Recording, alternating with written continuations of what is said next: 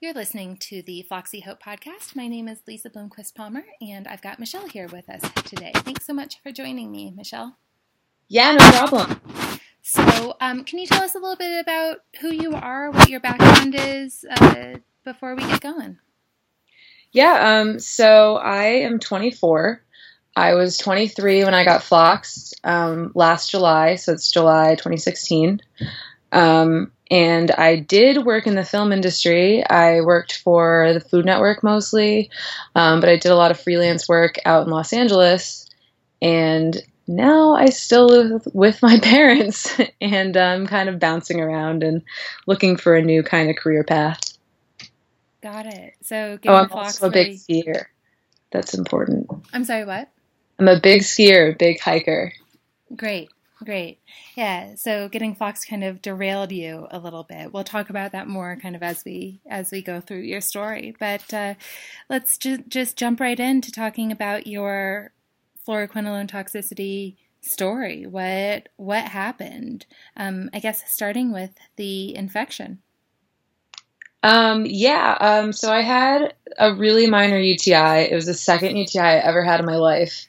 And I could feel it coming. And the last time I had it, only antibiotics worked. I couldn't just kind of wait it out. So I went to an urgent care, and they gave me Cipro, and just right out of the urgent care. So we didn't go through a pharmacist. I didn't get a prescription. I didn't get anything. And he just kind of sent me on my way. I didn't do a culture or anything like that. And I took it for 3 days, so I had to take a pill a day, and I don't remember what the milligrams were. But after 3 days, my UTI didn't go away, and nothing changed. So I called the doctor, and we switched to a different antibiotic, and then it went away. And then a month later, my arm went numb. I think it was my right arm. And it was one day after work. I was looking at my emails, and I noticed it. And I just kind of ignored it because it was so weird. And I figured maybe I had leaned on my arm or something. And so then the next day it was still numb, which was weird. And I kind of kept it in the back of my mind, but I didn't think about it too much because I didn't want to freak out about it. And I figured maybe if it went away, whatever. And by the end of that day, because I worked really long shifts, 12-hour days, and I was just constantly moving, constantly doing stuff. So my arm being numb was very noticeable. And towards the end of the day, I was really, really tired. So I went to bed super early.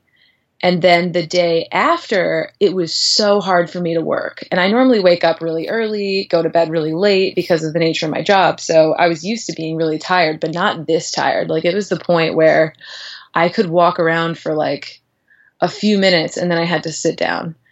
And it was weird. It wasn't like normal fatigue. And I had been going to the doctor actually because I had this other weird thing. It was like a tingling in my head that still hasn't actually gone away. So I really don't know what that is still. But I had been going to the doctor anyway for that. And I had an appointment with a neurologist for October. So that's what it's like to deal with medicine in LA. I made an appointment in July for October, and that was the earliest I could find for the specific neurologist that I wanted. So anyway, so I went to the ER, and they couldn't figure out what it was. And this one doctor just straight up told me she thinks it's MS. And I knew what MS was. At this point, my body had gone completely numb. So it was kind of a gradual process. It was right arm, then left arm, then my legs, then it was my face. And I remember my mouth being really numb, and that was kind of scary, and it reminded me of being at the dentist and having Novocaine. And then it was just everything. My whole body was numb, but I could still feel pressure and temperature, but I just couldn't. It was weird. It was like a sensory thing.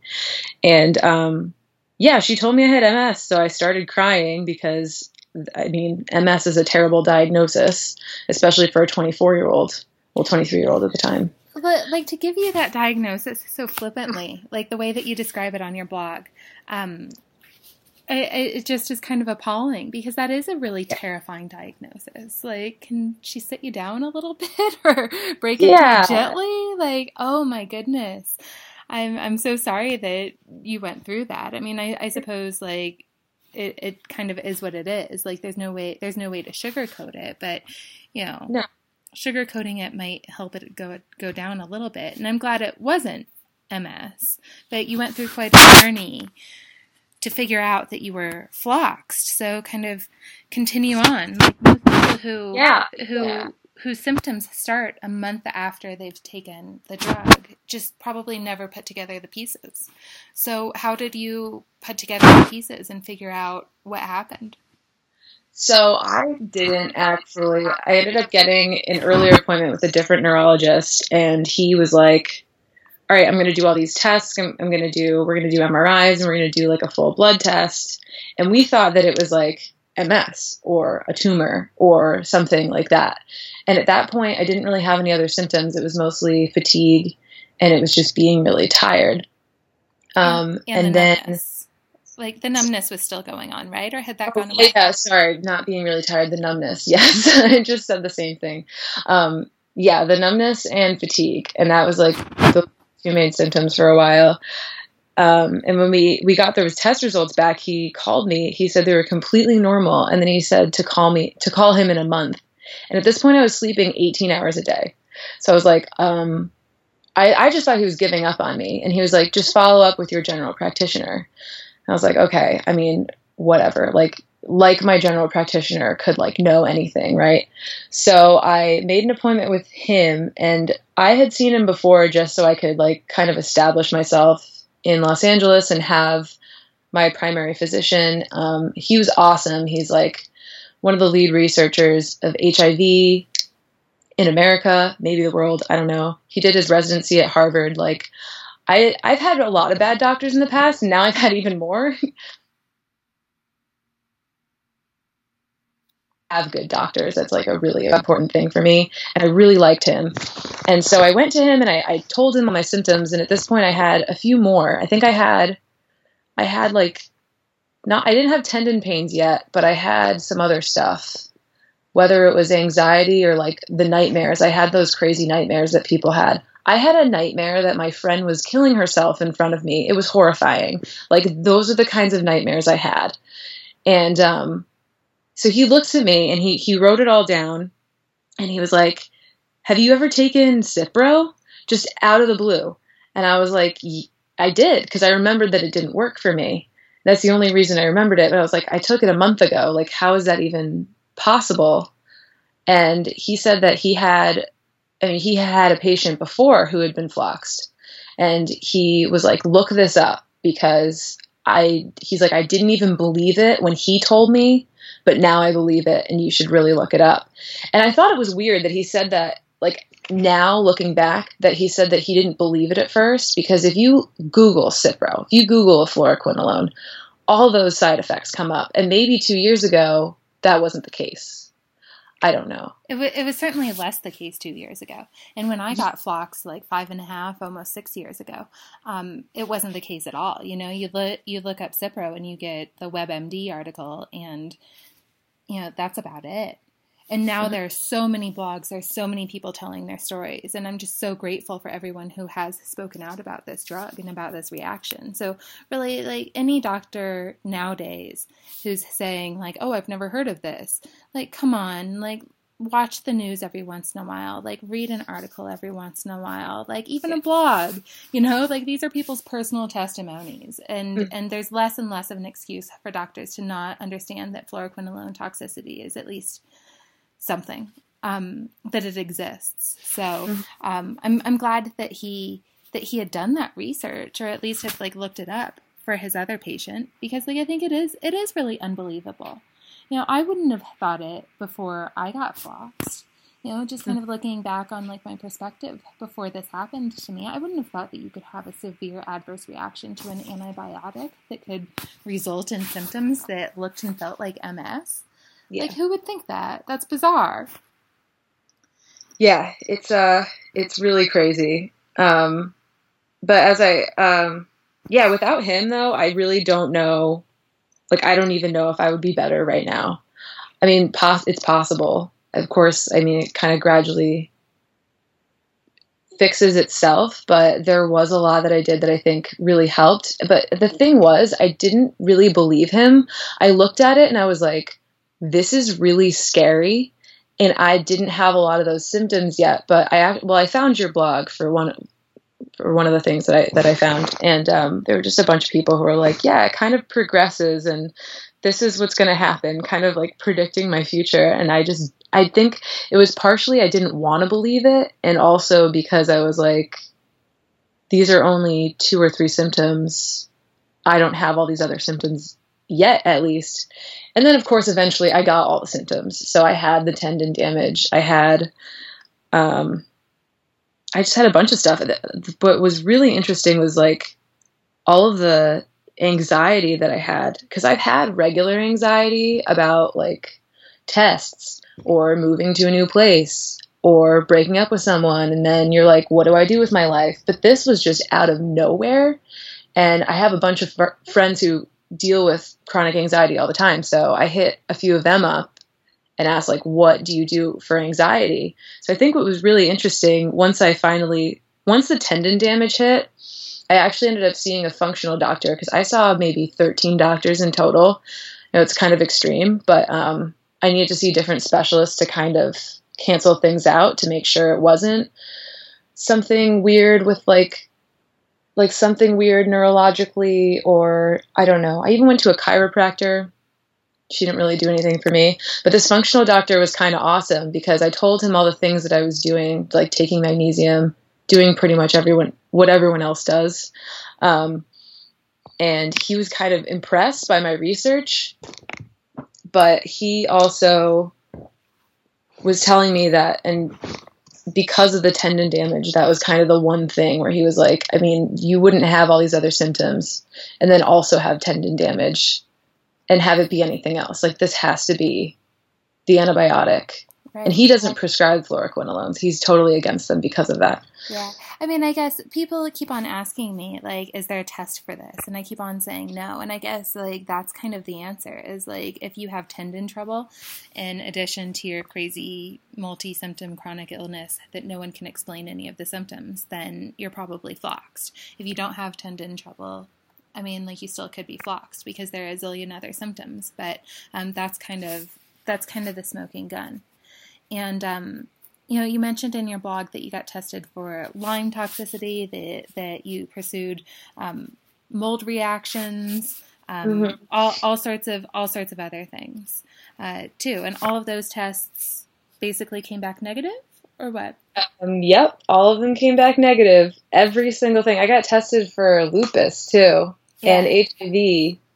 I got tested for everything under the sun. All of the STDs you could ever think of, I got tested for those. So now I feel pretty good, though. Like, I don't have to get tested for a while.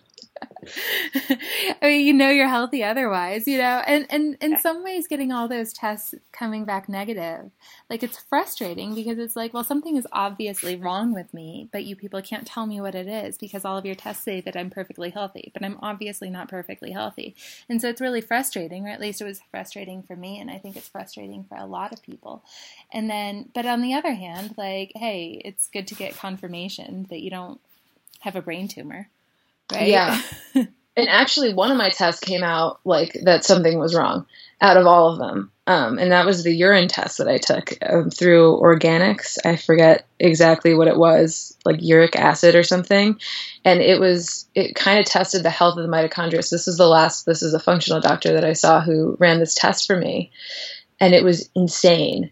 Like, it was off the charts pretty much. I had super high levels of mitochondria damage in every part of whatever cycle it was. Like, I think it was the electron transport chain or something that it tested, and it was all messed up. But once I started really feeling better, like, I started feeling like I was good. We had I went back to him, it was like a few months later. I think it was like 3 months or so, and it came up normal. So do you happen to know the name of that test? Because people ask me all the time about, tests for fluoroquinolone toxicity, like I was just mentioning. But, I would love to refer people to this particular test if it's showing mitochondrial damage. Yeah, and it's cool because it shows mitochondrial damage for like MS and diabetes and a bunch of other stuff too. And he actually showed me the chart and, well, of course, covering people's names, and he didn't violate HIPAA or anything, but he showed me someone's chart with diabetes and it looked exactly like mine. So that was kind of crazy. It's through Genova and it's called I believe it's like organics something acid test, comprehensive something test. But, yeah, I can probably find it and just show it to you later. But yeah, if you want to email that information to me, then I'll just put it up when I put up this recording. And that would be great. I think that people would really appreciate that. So everyone check out floxyhope.com, and it'll be Michelle's story or podcast episode. I think this will be 22. And you'll find out information about that. And also any doctors that you're wanting to refer people to, if they want you to refer them, people to them, I think that that'd be great too, because people are always asking me for doctor referrals. And I think people would really appreciate that. The good doctors are really hard to come by. Like you said, you went to 13 doctors and they... Yeah, really and besides those two that I just mentioned, the rest of them said that they would have done the same thing, like just given me Cipro right off the bat, which you're totally not supposed to do. My cousin's actually a medical assistant, and she was so upset. She was like, why didn't they give you Macrobid instead? Why didn't they give you anything else? Why did they just go straight to Cipro? That's insane. And now she's like super aware, and everyone in my family is super aware. And actually, I think one of the coolest things that have come out of this is that I've had people message me on Facebook or text me, like people I haven't seen in a long time, people from high school, people I worked with a long time ago, and they were like, hey, my doctor tried to prescribe me Cipro, and I told them no because of what happened to you. And I got a different antibiotic instead. And I think that's really important. I think that's really awesome. That's huge. That's wonderful. Yeah. Congratulations. And thank you. Yeah. Like, thank you for putting yourself out there like that, and for spreading the word, and for letting people know that this can happen. Like, I think a lot of people, it used to be that people assumed that it was rare, or that like they were somehow like defective because it happened to them. And I think like the more and more people tell their stories, the more people are willing to say like, hey, this happened to me too. And I think that that's really helpful. It helps other people to kind of come out of the closet of like, oh yeah, I had that reaction too, and I thought it was just me. And yeah, putting the pieces together for people is super, super helpful. So anyhow, but let's kind of get back to your story. So you were taking all these mitochondrial support supplements. Can you mention them? Just so people can know what helped you? Yeah, I used to have a list, and I wish I still had it. I'm actually going to go back into my email right now, because I know I gave this just like a small list to someone of the things that helped me the most. I know one of them is bone broth. Bone broth was huge for my tendons. It made me feel amazing, and my teeth are like way whiter, which is awesome.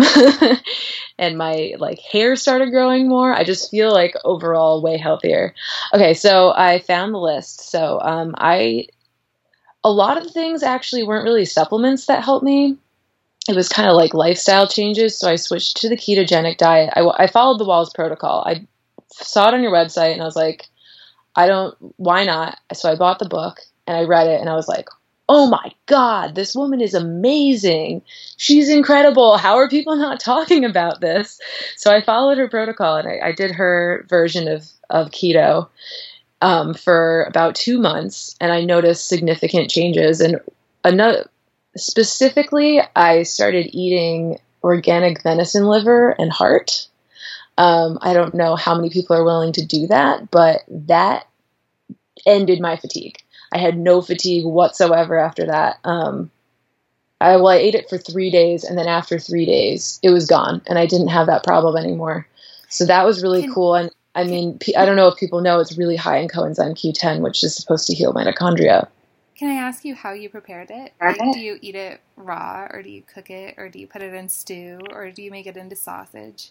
What do you do with deer liver? Well, I was like really desperate at first. I think heart tastes way better than liver, and I make heart tacos now, and I'll mix it with with like venison meat so that it's not as intense and earthy.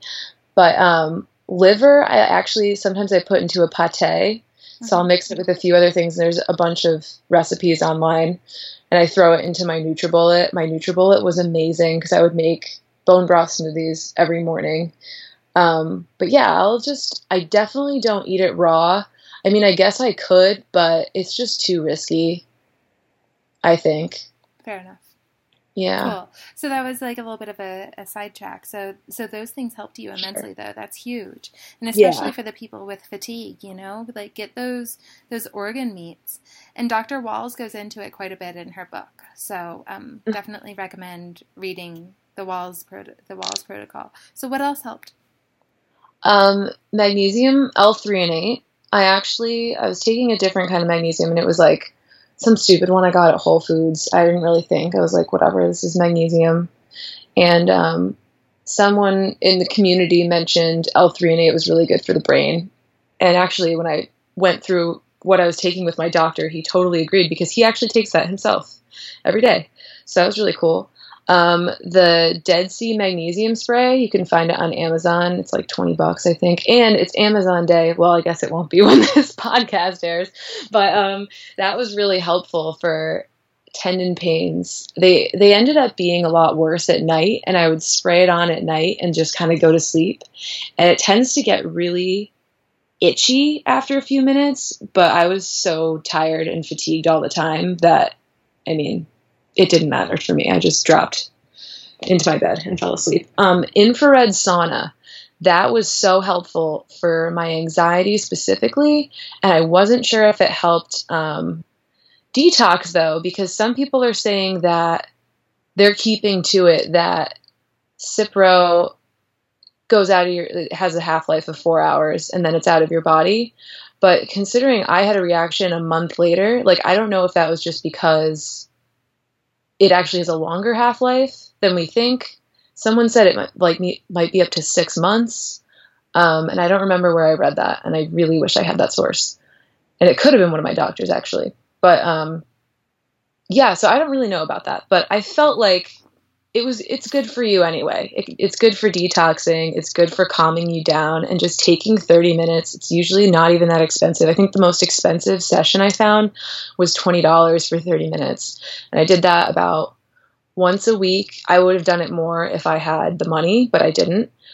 What else? Yeah, smoothies I mentioned. I tended to do a lot of dark greens. I followed a lot of the Wahls protocol, like whatever she suggested, and kind of threw that into a smoothie. Bone broth I mentioned. Alpha lipoic acid. I just felt better. I don't really know if it helped that much, but I felt better. I ate a lot of goji berries, and they have like some of the highest antioxidants that you can find in nature. But the thing is, it's super high in vitamin A. So you have to be careful. You might overdose on vitamin A. So I was like really careful with that. Box Rescue Remedy was super helpful. I did a lot of things for anxiety, and getting Box Rescue Remedy was it was a life changer. It's just a tincture of a bunch of different flowers, and you put it under your tongue, and it just calms you down within, I feel like it's within minutes. It's insane. So I guess I'm not familiar with that. Is it like a homeopathic thing, or? Yeah. You can get these little, I have some with me actually. You can get these little pastilles, they call them, which is it's kind of like a little candy that you can eat, or you can get it in like a drop form. It's like a yellow package. It's spelled BACH. And one of my roommates in LA who used to have panic attacks actually recommended it to me. I did more than recommend it. I think I did like 5 drops because it was bad. But it's awesome. It's super awesome. It's really popular in LA. Cool. Okay. Another thing, lavender essential oil also helped with anxiety. I just smelled it every now and then, kept some in my purse. I read a lot. I read a lot of books, and it just kind of put me in a better mindset than I was before. So I took the time that I was just bedridden and couldn't really work or do anything to read the entire Harry Potter series. And I hadn't read it before. So everyone was like, how have you not read Harry Potter? And I was like, well, this is the perfect time to do it. And it was so helpful because it was like all about conquering like bad guys. And I remember specifically this one time when Hermione is with Madame Pomfrey, I think it was, whoever the nurse is at the school, and she had accidentally turned herself into a cat. And it took like months for her to get better. So I really, really like vibed with that. That's so wonderful. Like, I love that Harry Potter helped you through it.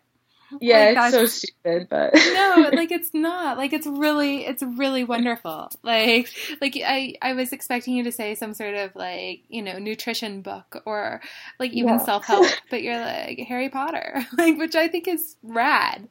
Like, because fiction is healing. It is. Like, it builds empathy and it takes you to a different world and it makes magic seem real and all of those wonderful things. So, yeah, that's awesome. It's perfect. But I also wish I had that nurse, you know, the nurse from Harry Potter. She could just like cure anything. Like she cured Harry's broken arm in like a day. And I was like, man, I wish that could happen to me. But yeah, so that was really cool. And another book that really helped me was the Tibetan Book of Living and Dying.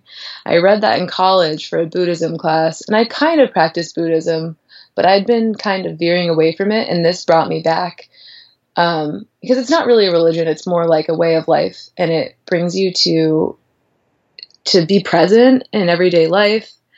And the book is really, I don't really know, you have to read it, because I don't really know how to describe it, except that it just makes you really comfortable with the idea of dying. And that sounds kind of morbid, but it makes it not morbid.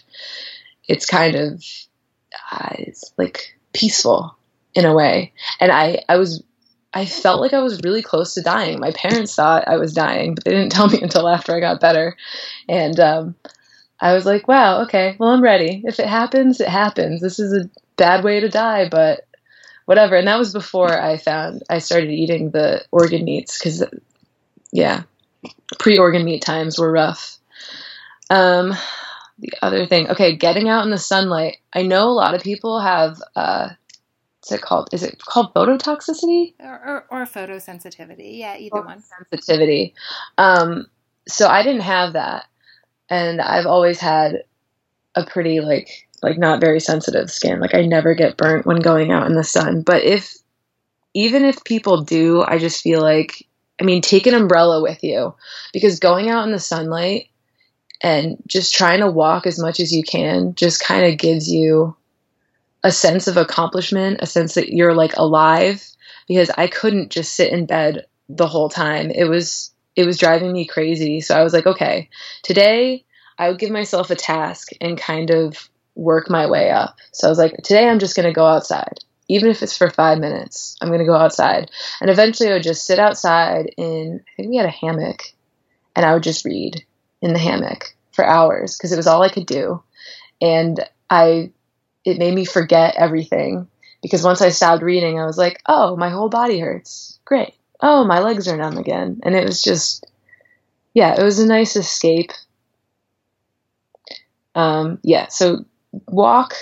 I mean, my biggest accomplishment during that time was doing the dishes. I did the dishes, and then I was like, whoa, I did something today. Cool. I remember those times too. Like I remember like going shopping and being like, okay, I can do this. Yeah. You know, like just something like as simple as shopping, you know, that people who aren't sick just take for granted or just kind of do without thinking about it. I was like, okay, I can still shop, and that means I can still walk. That means I can still move, and I'm going to be okay. I remember those thoughts going through my head. Yeah. And another thing that really helped too is friends of mine came to visit. And that's when I knew I had some really good friends. And I had one friend, he lives an hour away from my house. And we used to always kind of meet in the middle and go hiking or whatever. And we were hiking buddies, but we're also buddies in life, you know. And he drove all the way over to visit me, then drove 30 minutes to a mountain that we usually climb together. And I couldn't climb it, and my legs were numb, so he drove me to the top, and we just walked around at the top. And we just talked about stuff. And we, for the most part, just sat down in this field at the top. And you know, it's funny. We talked about Harry Potter. So if anyone knows about, I think it's called Ivilmorny, or however you pronounce it, it's like on her website, and it's this little short story and kind of short world she wrote about like a Harry Potter wizarding world, but in Massachusetts. So she says that it's on Mount Greylock. Mount Greylock actually exists, and that's the mountain I'm talking about. So I was laying in the field, and now it used to be kind of vacant, and just people, like local people, would go up there and take pictures and hang out or hike it. So now there's a bunch of little kids in capes and wands running around. So that was kind of interesting. But that was so beautiful. And then he just drove me home and then drove back. And I thought that was really awesome that I just like had such amazing friends who would do something like that for me. And it made it was like the biggest thing that anyone could do for me was that. So that was cool. Yeah. Having people there for you is so important. Okay. Adult connect the dots was also really helpful. Like, people do adult coloring books, but if you find adult connect the dots, I just think it's so much better. And that also helped me to not think about anything. That's great. That's awesome. You know, like some of these little things, like I always focus so much on like the supplements, and I think so many people focus so much on the supplements, like just because it's just part of our society that like we want a pill broke us, we want a pill to fix us, and it's just that's just kind of the way we think about things. But you know, going back on things like doing Sudoku puzzles really helped my brain. You know, like I would do a Sudoku puzzle every single day for like, I don't know, 9 months, a year, something like that, just to like prove to myself that I could still do it. And it helped with my confidence. It helped me to realize that like, oh yeah, I am still smart, at least like smart enough to do like the beginner level Sudoku. I don't know if I could have ever done like the advanced ones, but you know what I mean? Like, it doesn't matter. It's not about the Sudoku puzzles. It's about getting your confidence back and doing like those little things that help you or distract you or that just make you feel better in the moment. Yeah. And I think I did this like brain training game too when I was sick. I stopped playing it. I haven't played it in a while, but I remember like it just having that little sense of accomplishment and knowing I was doing something good for my brain when my brain was super sick. That felt really good. Yeah, for sure. So all of these things helped you. And where are you now? How are you feeling now? What was your kind of progression of healing? So I was really sick for about 4 months. And that's when I couldn't really walk. My tendon damage was really bad. And that was starting at the end of July. And I can't do math right now, so I don't really remember when I felt like that was the moment where like I was normal again, or at least mostly normal, because as I mentioned to you before we started recording, I still have some tendon pains every now and then, and it's been a year since it first started. But shortly after I felt like I thought 100% better, I needed a job. Because I had been working, my friend actually got me a job because I still had student loans. Like, I was only a year out of college at that point, so I still had a lot of student loans, and I wasn't going to be able to pay them if I was going to be sitting in bed all day. So a friend of mine got me a job doing like video journalism kind of stuff. So I would write video scripts and edit videos together just from my computer, like sitting in bed. So that was awesome. But it was kind of driving me crazy because I was just sitting in my room all the time. And I used to work at a ski resort when I was in high school. And my friend who still worked there hit me up and he was like, do you want to work here again? And offered me a position of like kind of a supervisor but I would still like teach skiing during the week. And I was like, ooh, I don't know. That sounds kind of scary. And he was like, well, you can try it out and just see how you feel. And if you need to go home, then I understand and it's fine. So I was like, okay, fine, I'll try it out. And I think I got on skis for the first time. I think it was December, but it could have been late November. I don't really remember. It was so awesome. He was like, just come over and try it and see how you feel. And he kind of gave me that confidence because he was like, what's the worst that could happen? Like, and I was like, well, yeah, I could rip a tendon, but I tried and it was fine. I really felt like a normal person after that. And I was really tired after the first run. So I really still had to build up my health and everything. But by the end of the season, after the season ended, I hiked up to the top of the ski mountain with my friend and we skied down after the mountain had closed. So that's a pretty awesome accomplishment. And I've been hiking a lot since then. So I think I'm good. That's great. That's fantastic.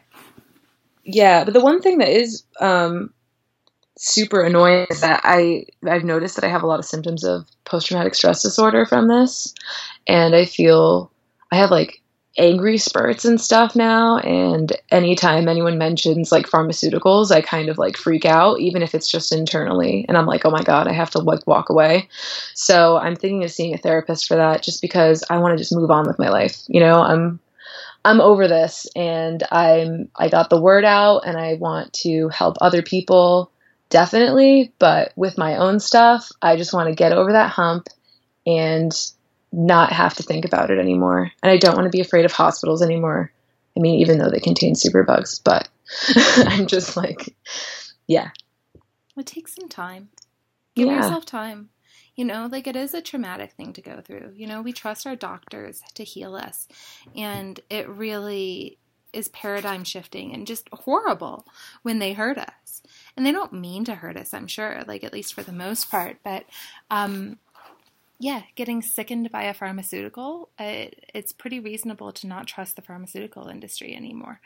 But I really understand the trauma associated with it too. I kind of feel like I'm still dealing with some of the anger and just letting go of it and not being triggered by, you know, finding out that a friend's kid has to take antibiotics. Like, even if it's not a fluoroquinolone, I'm like, oh God, you're giving your kid antibiotics. Like, that's horrible, you know? Even though, like, I know it's not, it's antibiotics. Like, they're probably going to be okay. It's probably appropriate, you know, all of these things. It's still really hard. And that's, you know, 5.5 years later, but it's gotten better and better.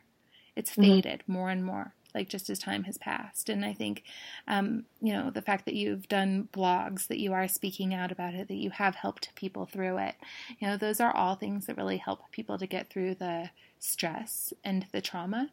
I mean, you've already done those things. So I think like you're going to get there. Give yourself some time. Yeah, I've learned that, definitely, that healing takes time, no matter what it is. Yeah. And you don't get like an immediate kind of satisfaction from anything. Yeah, I've learned to kind of appreciate time, I guess. Right. We can't have Harry Potter's nurse. No. Or the Hogwarts nurse. I'm not sure. It takes some time to transform back into a human after you accidentally get turned into a cat. I go back to that like all the time. It's so stupid. It's really wonderful. So do you have some advice that you'd like to share with the people who are listening? Sure. Yeah. If you haven't taken a fluoroquinolone, please don't. And if you have, lost some magnesium, and just get ready. Just strap in for the ride. But you're most likely going to be okay. I think most of the people I've talked to have recovered mostly, if not completely. I think there's a lot of hope. And I think a lot of people just like see what can happen to them, know that it might take them a year or two to get better, or 3. You were like 3, right? I was largely better a year and a half out. I wrote my story at 1.5 years. Yeah. Yeah. But like, yeah. So, I mean, I don't think there's anything wrong with us. I think we're just people, and that this drug is not appropriate for humans. I just think maybe in a very emergency situation, you have sepsis in your brain or something, but like that drug doesn't even work for me at all. It doesn't kill anything. So I mean, I don't know. I think it's scary. It's a scary drug that shouldn't be on the market, but if you are dealing with these things, just kind of take it day by day. And then understand that it's going to take a long time, but that's okay. And you're going to learn a lot. You're going to grow a lot as a person. I feel like I'm a completely different person now than I was before. And I know I'm still kind of the same person, but I feel like I've matured like 5 years or something. Right. Yeah. Right. And you gotta, now that those gifts have happened, I guess you could recognize them as gifts, but at the same time, like, it'd be better if people learned those lessons and got those gifts in another way. Yeah, agreed. Don't take Cipro for the life lessons, because they won't be fun. I wouldn't give it to my worst enemy. I really wouldn't. Yeah, for sure. Well, it's been amazing talking to you, Michelle. Thank you so much for giving all of your insight and your time, and thank you for giving the hope to the people who are listening. It's really appreciated. I know that people will learn a lot from listening to this, and from reading your website. I'm going to link to it on Foxy Hope as well. And thanks so much for your time. Yeah, thank you for having me. This was awesome. It was. It's always been one of like my little dreams to be on a podcast. So here I am. Now you're on a podcast. So my dreams. Goodbye, everyone. I'm signing off now. Thanks.